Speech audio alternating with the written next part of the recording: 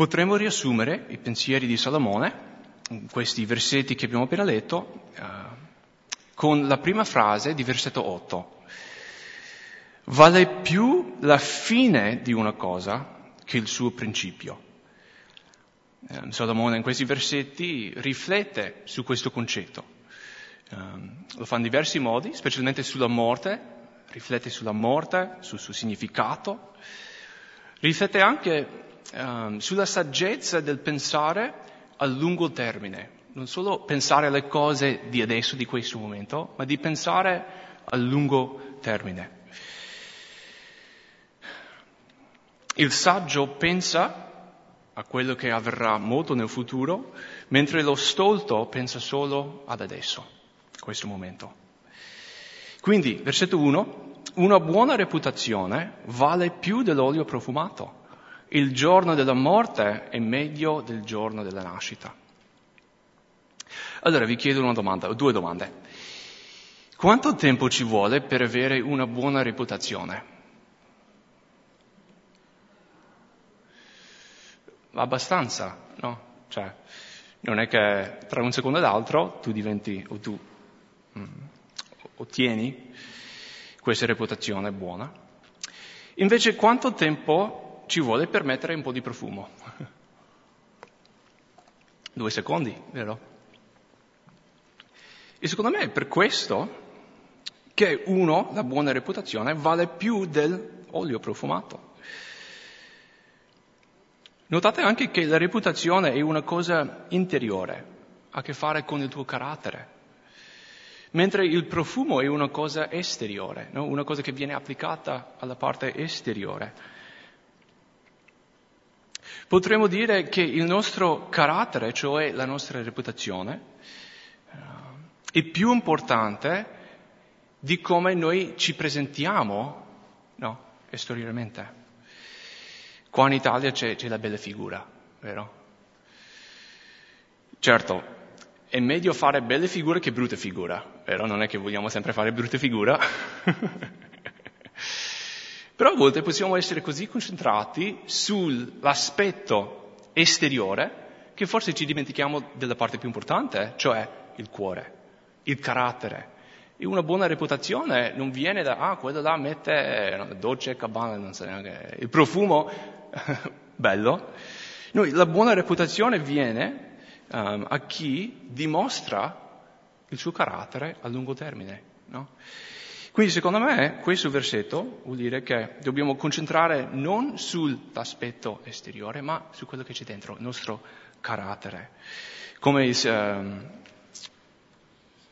Signore ha detto, leggiamo un versetto, dovrebbe essere 1 Samuele, capitolo 16. Sì, 1 Samuele 16, versetto 7.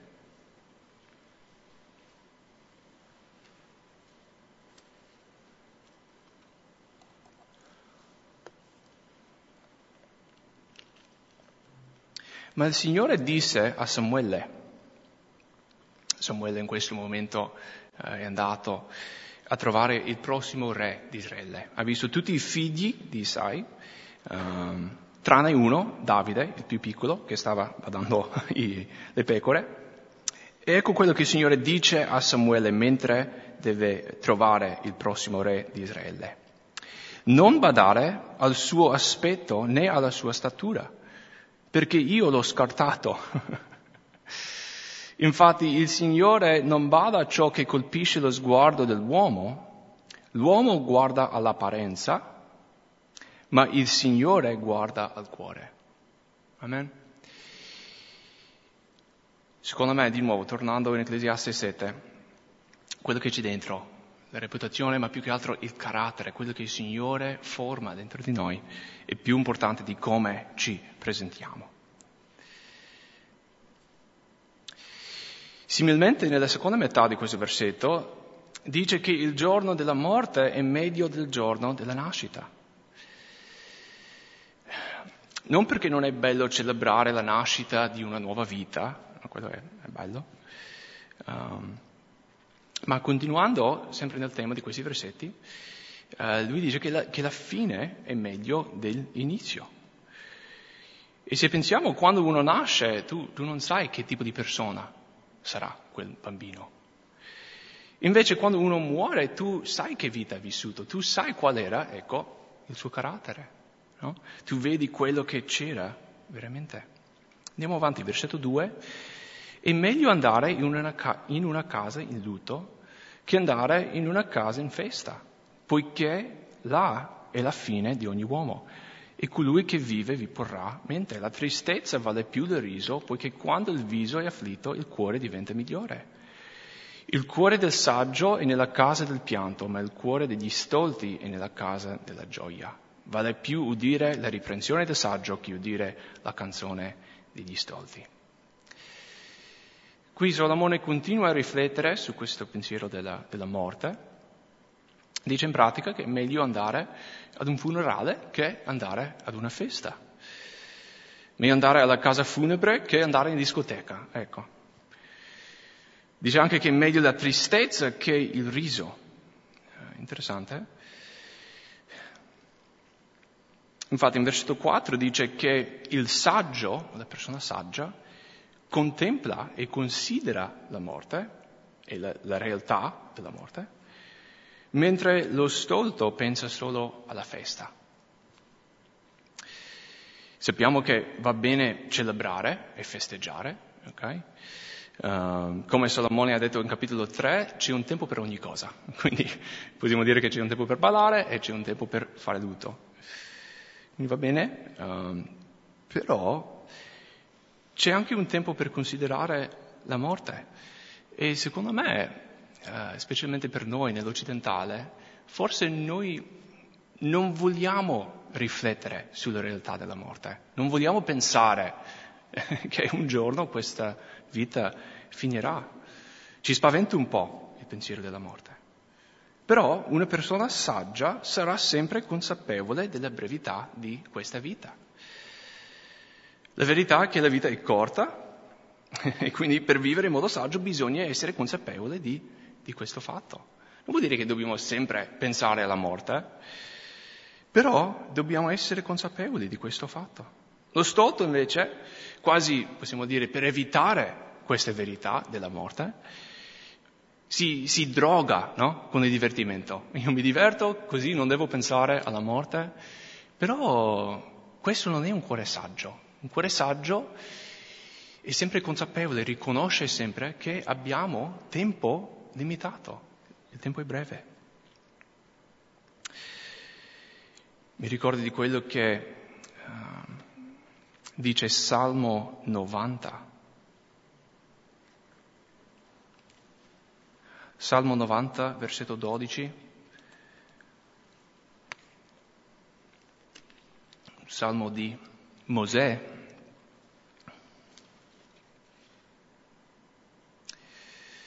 Salmo 90, 12. Insegnaci dunque a contar bene i nostri giorni per acquistare un cuore saggio. Prega per un cuore saggio e lui ottiene questo cuore saggio sapendo che i nostri giorni sono limitati. Questo è un cuore saggio. Allora, tornando in Ecclesiaste, capitolo 7, versetto 6. Infatti, qual è lo scoppiattio, dei pruni sotto una pentola? Tale è il riso dello stolto. Anche questo è vanità. Allora, di estate facciamo il campeggio con i giovani in montagna. E non ogni sera, però quasi ogni sera facciamo un falò fuori. Molto bello. E tanti ragazzi ne sono proprio affascinati, no? Al falò, specialmente quelli piccoli, che l'anno scorso abbiamo fatto il campeggio con i piccoli e erano proprio affascinati al falò, fuoco. E alcuni prendevano dell'erba secca e lo buttavano sopra il fuoco. Sapete cosa succede quando butti erba secca sopra? No? Fiamme grandi, fiamme subito, però subito anche, non è che si spegne, però si brucia subito. No? A volte faceva anche tanto fumo, quindi dopo un po' mi hanno detto ragazzi basta, perché poi prendevano non dell'erba secca ma anche dell'erba ancora viva, lo buttavano sopra, fumo dappertutto. Comunque, il concetto di buttare erba secca su fuoco. Tanto fumo, fiamme subito, però poi si brucia subito. Se uno vuole invece fare un falò che brucia per tanto tempo, che tiene calore per tanto tempo, e poco fumo, bisogna mettere dei pezzi di legna, vero? Un po' più grossi. Se tu fai con le foglie, erba, brucia subito, e se vuoi avere un falò un po' più lungo devi mettere la legna, ecco. Infatti a volte facevamo dei hot dog, dei marshmallow, ecco le ragazze, bei ricordi, no? E purtroppo non si può cucinare un hot dog sopra un fuoco di erba, non funziona, non fa abbastanza calore. E praticamente Salomone usa questo esempio per descrivere lo stolto e il saggio. Lo stolto è come un fuoco fatto con erba secca, fiamme subito, però poi brucia subito. E invece il saggio è come quel fuoco, quel falò fatto con legna buona che poi tiene calore tanto tempo. Lo stolto può dire o fare cose che sembrano grandi, come quella fiamma che sale, però alla fine brucia subito, non c'è sostanza. Invece se viviamo con saggezza biblica penseremo a lungo termine e porteremo frutto che dura, che rimane, come Gesù dice in Giovanni capitolo 15. Ci mette un po' per vivere in questo modo, no? Pensando più a lungo termine, non alle cose subito. Però per vivere una vita saggia dobbiamo pensare alle cose a lungo termine. Versetto 7. Certo, l'oppressione rende insensato il saggio, il dono fa perdere il senno. Vale più la fine di una cosa che il suo principio, e lo spirito paziente vale più dello spirito altero. Non ti affrettare a irritarti nello spirito tuo, perché l'irritazione riposa in seno agli stolti. Non dire come mai i giorni di prima erano migliori di questi, poiché non è da saggio domandarsi questo. Quindi, come avevo visto, vale più la fine di una cosa che il suo principio. Poi la seconda metà di versetto 8, seconda frase, e lo spirito paziente vale più dello spirito altero. Di nuovo enfatizzo questo stesso punto. Per avere successo in questa vita bisogna essere pazienti, bisogna avere la pazienza, dobbiamo aspettare. Se pensiamo a tanti personaggi della Bibbia, tanti hanno dovuto aspettare anni. Abramo, quanti anni aveva quando è nato Isacco?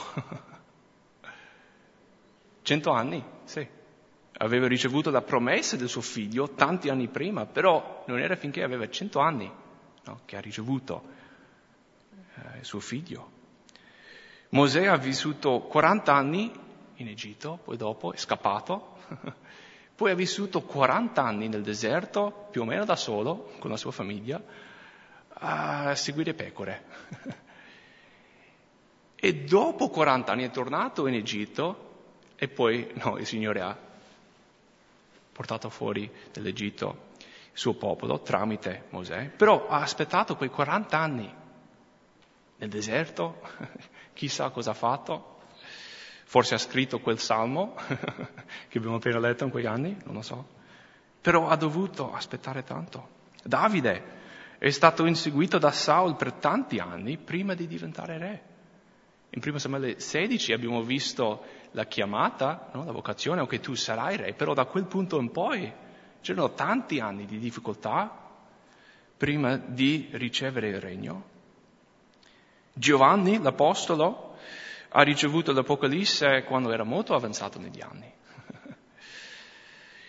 E potremo andare avanti a raccontare storie della Bibbia, no? di persone che dovevano aspettare, che dovevano essere pazienti e solo con pazienza, solo dopo tanto tempo, ricevettero quello che stavano aspettando. Anche il nostro Signore ha aspettato 30 anni prima di predicare e ministrare. Cioè, dalla sua nascita fino a quando ha cominciato il suo ministero sappiamo quasi nulla. C'è quel piccolo episodio in Luca capitolo 2 che parla di Gesù quando aveva 12 anni, è andato al Tempio. Però tra la sua nascita e 30 anni non sappiamo quasi niente. Anche lui ha aspettato. E anche per noi la pazienza è un attributo cruciale per noi come credenti. Penso che possiamo tutti crescere nella pazienza. E dobbiamo stare attenti però quando preghiamo per la pazienza, perché Dio risponde sempre a quella preghiera. E sapete come risponde? Ti manda di solito qualcuno che prova la tua pazienza. Quindi state attenti se pregate per la pazienza, perché lui o ti farà aspettare o ti manderà quelle persone che proprio ti... E perché il Signore vuole che noi siamo persone pazienti. Dobbiamo imparare la pazienza. E come dice qua, lo spirito paziente vale più dello spirito altero. E questo è perché la pazienza può portare frutto a lungo termine. Tempo fa mia sorella mi ha conferito una cosa che ha sentito da un pastore. Lei viveva in Ungheria all'epoca, studiava alla scuola biblica là e anche lavorava come worship leader. E non so neanche chi era questo pastore, però mi ha detto questa cosa che mi è proprio rimasta. Ha detto questo: sopravvalutiamo ciò che possiamo fare in 2 anni, ma sottovalutiamo ciò che possiamo fare in 20 anni. E mi piace tanto questa cosa, mi è proprio rimasto. Di nuovo, pensando a lungo termine, alla pazienza. Sopravvalutiamo ciò che possiamo fare in 2 anni, no? Io subito posso fare questo, quell'altro, farò tanto. Invece tante volte le cose non è che succedono. Però, a lungo termine, il Signore può fare nella nostra vita delle cose che noi non possiamo neanche immaginare. Sottovalutiamo ciò che il Signore potrebbe fare nella nostra vita, nella nostra Chiesa, nei prossimi 20 anni, per dire. Poi versetto 10, mi piace tanto. Non dire come mai i giorni di prima erano migliori di questi, poiché non è da saggio domandarsi questo. Come mai i giorni di prima erano migliori di questi? In inglese abbiamo la frase the good old days. Non so se avete sentito. Tradotto, mi sa che si dice qua i bei vecchi tempi, si può dire? I bei vecchi tempi, the good old days, no? Pensare a quei bei ricordi. Però Salomone qua dice che è sbagliato, non è saggio. Non è sbagliato avere bei ricordi, ok? Ovviamente possiamo dire, sai, ti ricordi quella volta che è successo questo? Sì, va bene, ok? Secondo me sta parlando più del vivere nel passato. Questo non è saggio, è stolto. E sappiamo perché? Perché il passato è passato e non ne possiamo tornare più. E tante volte, secondo me, glorifichiamo, se posso dire, i nostri ricordi. Ricordiamo delle cose belle, però le cose brutte le dimentichiamo. Quindi pensiamo al passato, diciamo, ma era bello, tutto andava bene, però tante volte ricordiamo solo le cose belle. E secondo me è anche importante non vivere così, perché questo alla fine non è la vita cristiana. Cioè queste vite non viviamo nel passato, viviamo nel presente aspettando il futuro. Voglio leggervi Proverbi 4:18. Questo versetto mi ha colpito stamattina quando stavo studiando.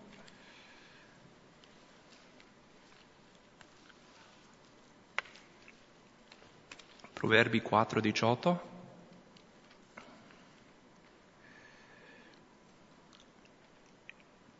Ma il sentiero dei giusti è come la luce che spunta e va sempre più risplendendo finché sia giorno pieno.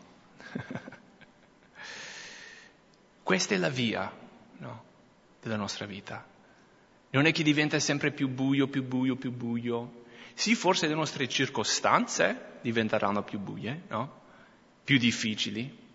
Però la nostra vita va sempre avanti, sempre verso il giorno, sempre verso Dio.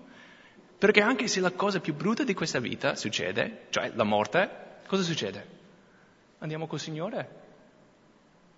Cioè le cose che ci aspettano sono sempre più grandi, più belle delle cose che sono nel passato. Il nostro futuro è quello che ci aspetta. E mi piace tantissimo come dice, il sentiero dei giusti è come la luce che spunta, va sempre più risplendendo finché sia giorno pieno. Cioè finché vediamo il nostro Signore faccia a faccia. Poi anche nel Nuovo Testamento Paolo scrive riguardo la stessa cosa. Secondo Corinzi 3,18. Secondo Corinzi 3,18.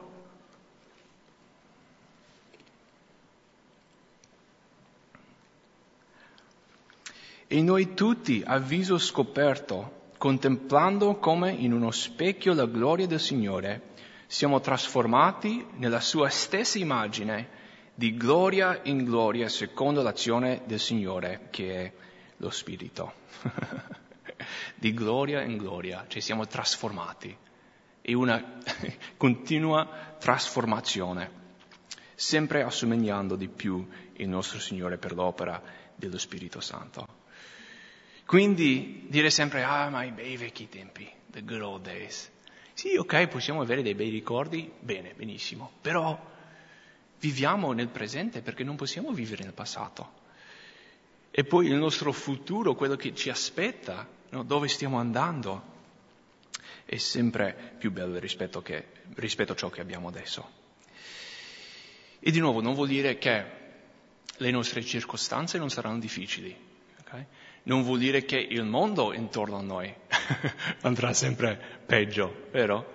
Però la nostra vita, la nostra speranza, il nostro rapporto con il Signore, la cosa più importante, va sempre verso Lui.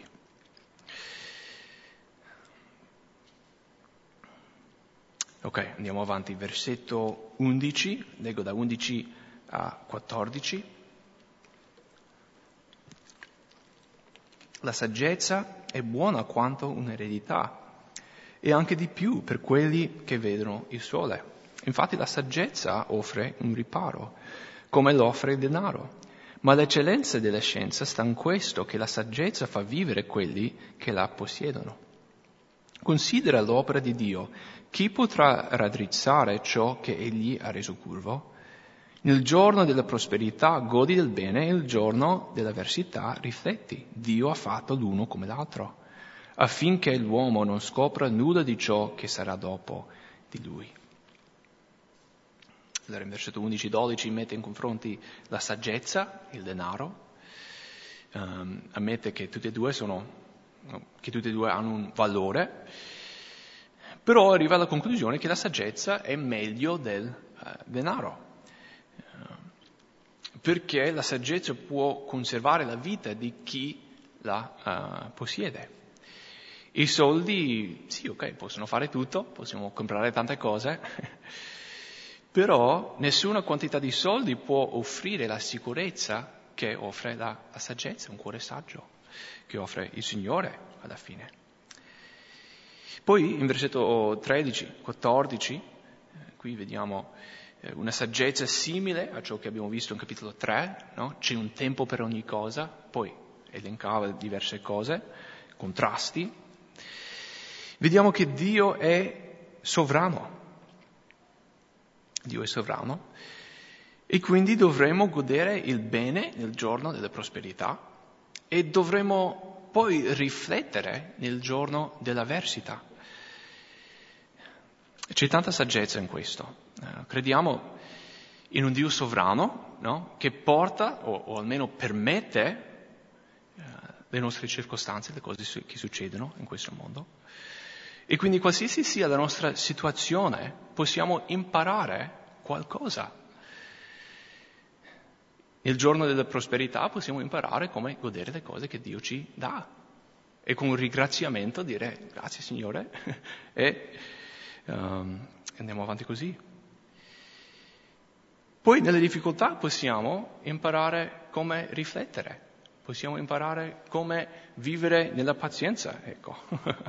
Però qualsiasi sia la cosa, la situazione, il momento, le nostre circostanze, c'è qualcosa da imparare.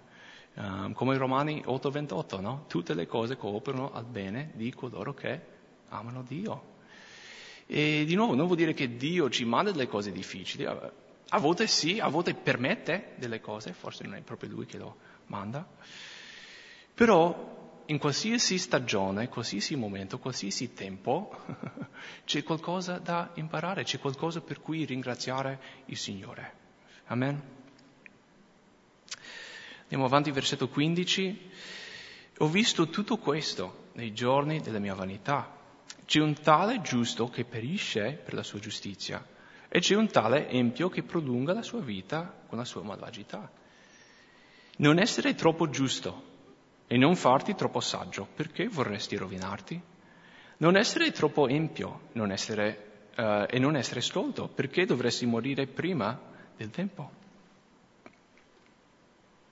È bene che tu ti attenga fermamente a questo e che non allontani la mano da quello. Chi teme Dio, infatti, evita tutte queste cose. La saggezza dà al saggio più forza che non facciano 10 capi in una città.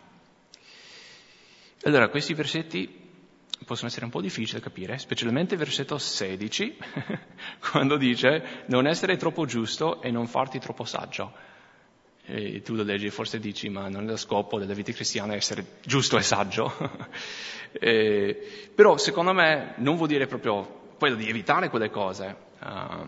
Comunque, leggiamo il versetto 15 e poi secondo me quello ci aiuterà a capire il versetto 16 e secondo me c'è una cosa importante anche da imparare in questi versetti. Quindi, versetto 15 cosa dice? Ho visto tutto questo nei giorni della mia vanità. C'è un tale giusto che perisce per la sua giustizia, e c'è un tale empio che prolunga la sua vita con la sua malvagità. Salomone nota la realtà, di questa vita di vanità. Cioè, alcune persone giuste, brave, muoiono presto. Ed anche che alcune persone malvagie vivono vite lunghe. Purtroppo questo è vero, penso che possiamo tutti pensare, no? Sia persone giovani, che erano bravissime persone che poi sono morte, o anche persone malvagie che hanno vissuto una vita lunga. E sì, purtroppo è così, da tutti e due i lati. È veramente un peccato quando una persona brava muore nella sua gioventù, vero? Però è anche un peccato quando una persona malvagia vive una vita lunga, che continua a fare le cose malvagie. E tante volte, quando queste cose succedono, diciamo, ma perché Dio? Come puoi permettere, no? Che il giusto muore e l'ingiusto vive? Come potrebbe un Dio giusto permettere questa cosa? Penso che tutti noi ci siamo chiesti questa cosa. Però Dio, nella sua saggezza, ha deciso di fare così. Se siamo onesti, neanche le persone giuste meritano un altro giorno di vita, vero? Come dice in versetto 20, noi tutti siamo peccatori, non c'è nessuno che faccia sempre il bene. Quindi anche la persona più brava in questo mondo non è che merita più di tanto, perché siamo tutti peccatori. Quindi è per la sua misericordia, sia che il giusto che il malvagio, cioè siamo tutti vivi per la misericordia di Dio. Però comunque il punto è chiaro. La giustizia del giusto non gli garantisce una lunga vita. E ugualmente la malvagità dell'empio non gli garantisce una vita corta. Mi seguite? Cioè, sì, può succedere, però non è garantito che il giusto vivrà una lunga vita. Adesso leggiamo il versetto 16. Non essere troppo giusto e non farti troppo saggio, perché vorresti rovinarti. Di nuovo, forse leggi e dici, ma non è che devo cercare di sempre crescere nella saggezza, nella giustizia? Sembra quasi che c'è un caso in cui possiamo essere troppo giusti o troppo saggi, come se ci fosse un limite per queste cose, e quando andiamo oltre il limite è sbagliato. Non è questo.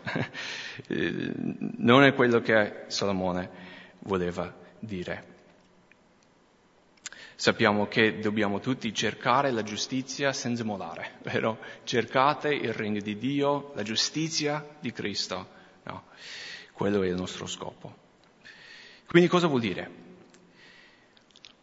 Abbiamo visto che la nostra giustizia non ci garantisce una vita lunga. Però tante volte pensiamo che le nostre buone opere ci guadagneranno una vita lunga. E non soltanto una vita lunga, ma anche tante altre cose. Come se potessimo comprare, per dire, ciò che vogliamo da Dio con le nostre opere, con la nostra giustizia. Ma questo non è giusto. Prima di tutto lo sappiamo perché il nostro Signore ha vissuto una vita perfetta e ha vissuto una vita corta. Ecco.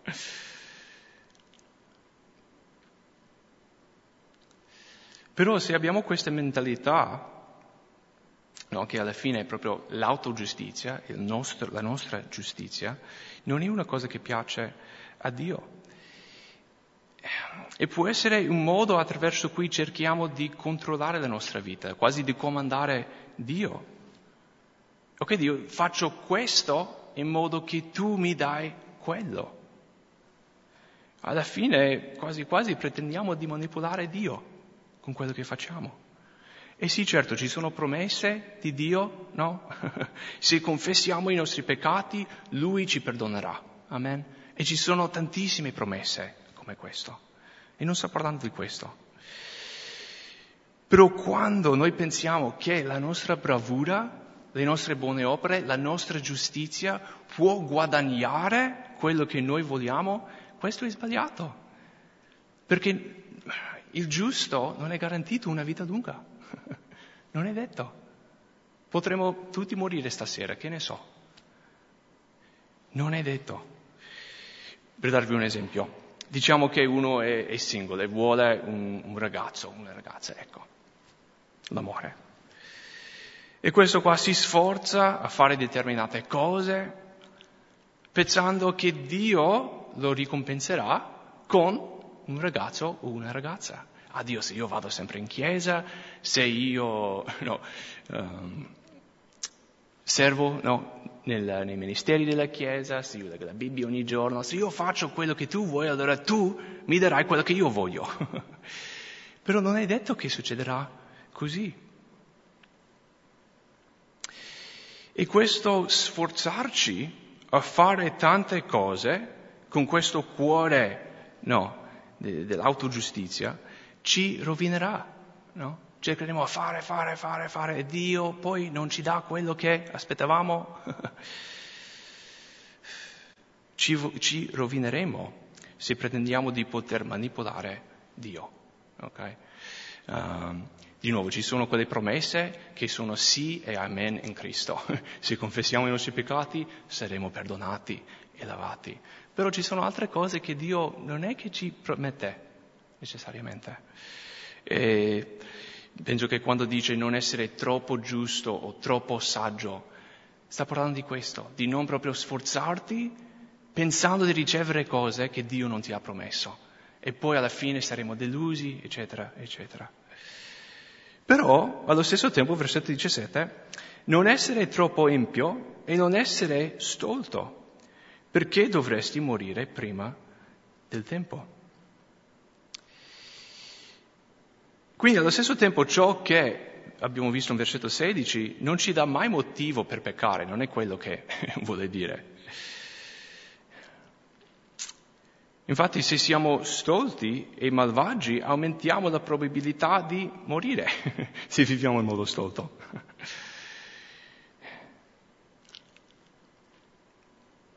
quando viviamo in peccato porterà le sue conseguenze. E poi versetto 18, finisce questa parte. È bene che tu ti attenga fermamente a questo e che non allontani la mano da quello. Chi teme Dio, infatti, evita tutte queste cose. Secondo me la chiave qua, l'ultima frase, versetto 18, chi teme Dio evita queste cose. Qualche domenica fa abbiamo parlato del timore di Dio.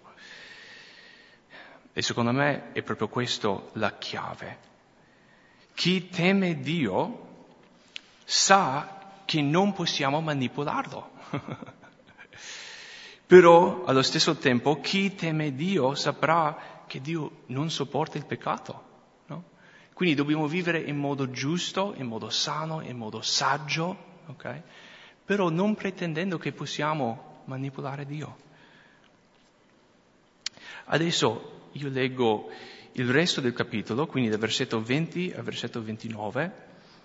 Lo leggo, io non dirò tanto su questi versetti. Praticamente il tema principale è il peccato dell'umanità. Ecco. Da Genesi 3 in poi vediamo che tutta l'umanità è stata infettata, per dire, del peccato. Invece di commentare su questi versetti andremo nel libro di Romani, dove parla del peccato nostro, però la soluzione, cioè Cristo. Okay? Quindi nonostante il fatto che noi tutti siamo peccatori, siamo nati peccatori, pecchiamo ogni giorno, la soluzione per il nostro peccato è il nostro Signore Gesù Cristo. Quindi Ecclesiaste 7, versetto 20. Certo, non c'è sulla terra nessun uomo, giusto, che faccia il bene e non pecchi mai. Non porre dunque mente a tutte le parole che si dicono, per non sentirti maledire dal tuo servo, poiché il tuo cuore sa che spesso anche tu hai maledetto altri. Io ho esaminato tutto questo con saggezza, ho detto voglio acquistare saggezza, ma la saggezza è rimasta lontano da me. Una cosa che è tanto lontana e tanto profonda, chi potrà trovarla? Io mi sono applicato in cuor mio a riflettere, a investigare, a cercare la saggezza e il perché delle cose, e a riconoscere l'impietà e una follia e la stoltezza una pazzia. E ho trovato una cosa più amara della morte, la donna tutta tranelli, il cui cuore non è altro che reti e le cui mani sono catene. Chi è gradito a Dio le sfugge, ma il peccatore rimane preso da lei. Ecco, questo ho trovato, dice l'Ecclesiaste, dopo aver esaminato le cose una ad una per afferrarne la ragione. Ecco quello che io cerco ancora, senza averlo trovato. Un uomo fra 1000 ho trovato, ma una donna fra tutte non l'ho trovata. Questo soltanto ho trovato, che Dio ha fatto l'uomo retto, ma gli uomini hanno cercato molti sotterfugi. Quindi il peccato, versetto 20, versetto 29, vediamo che tutta l'umanità è sotto il peccato. Quindi voglio andare avanti e leggere Romani 3, cominciando in versetto 9.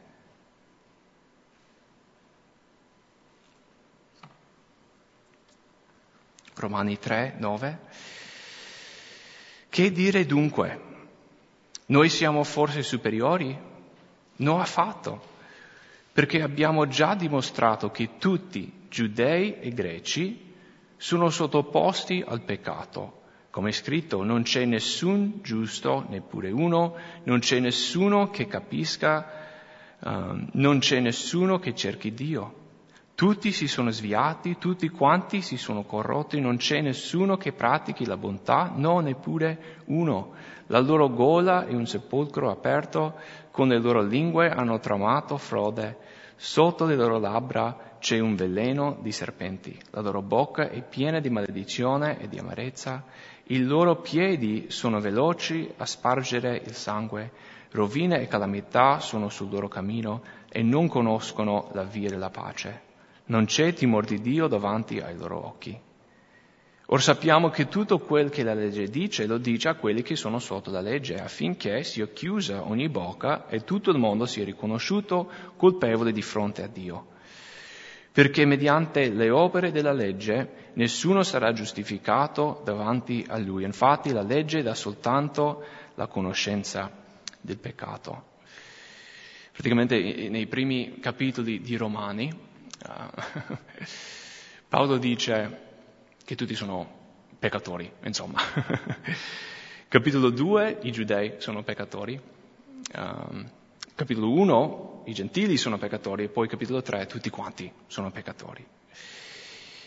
Però in versetto 21, notate i primi due parole. Ora, però. Grazie a Dio per queste due parole. Che nonostante il nostro peccato, Dio si è manifestato. Quindi leggo dal versetto 21, sempre in Romani capitolo 3.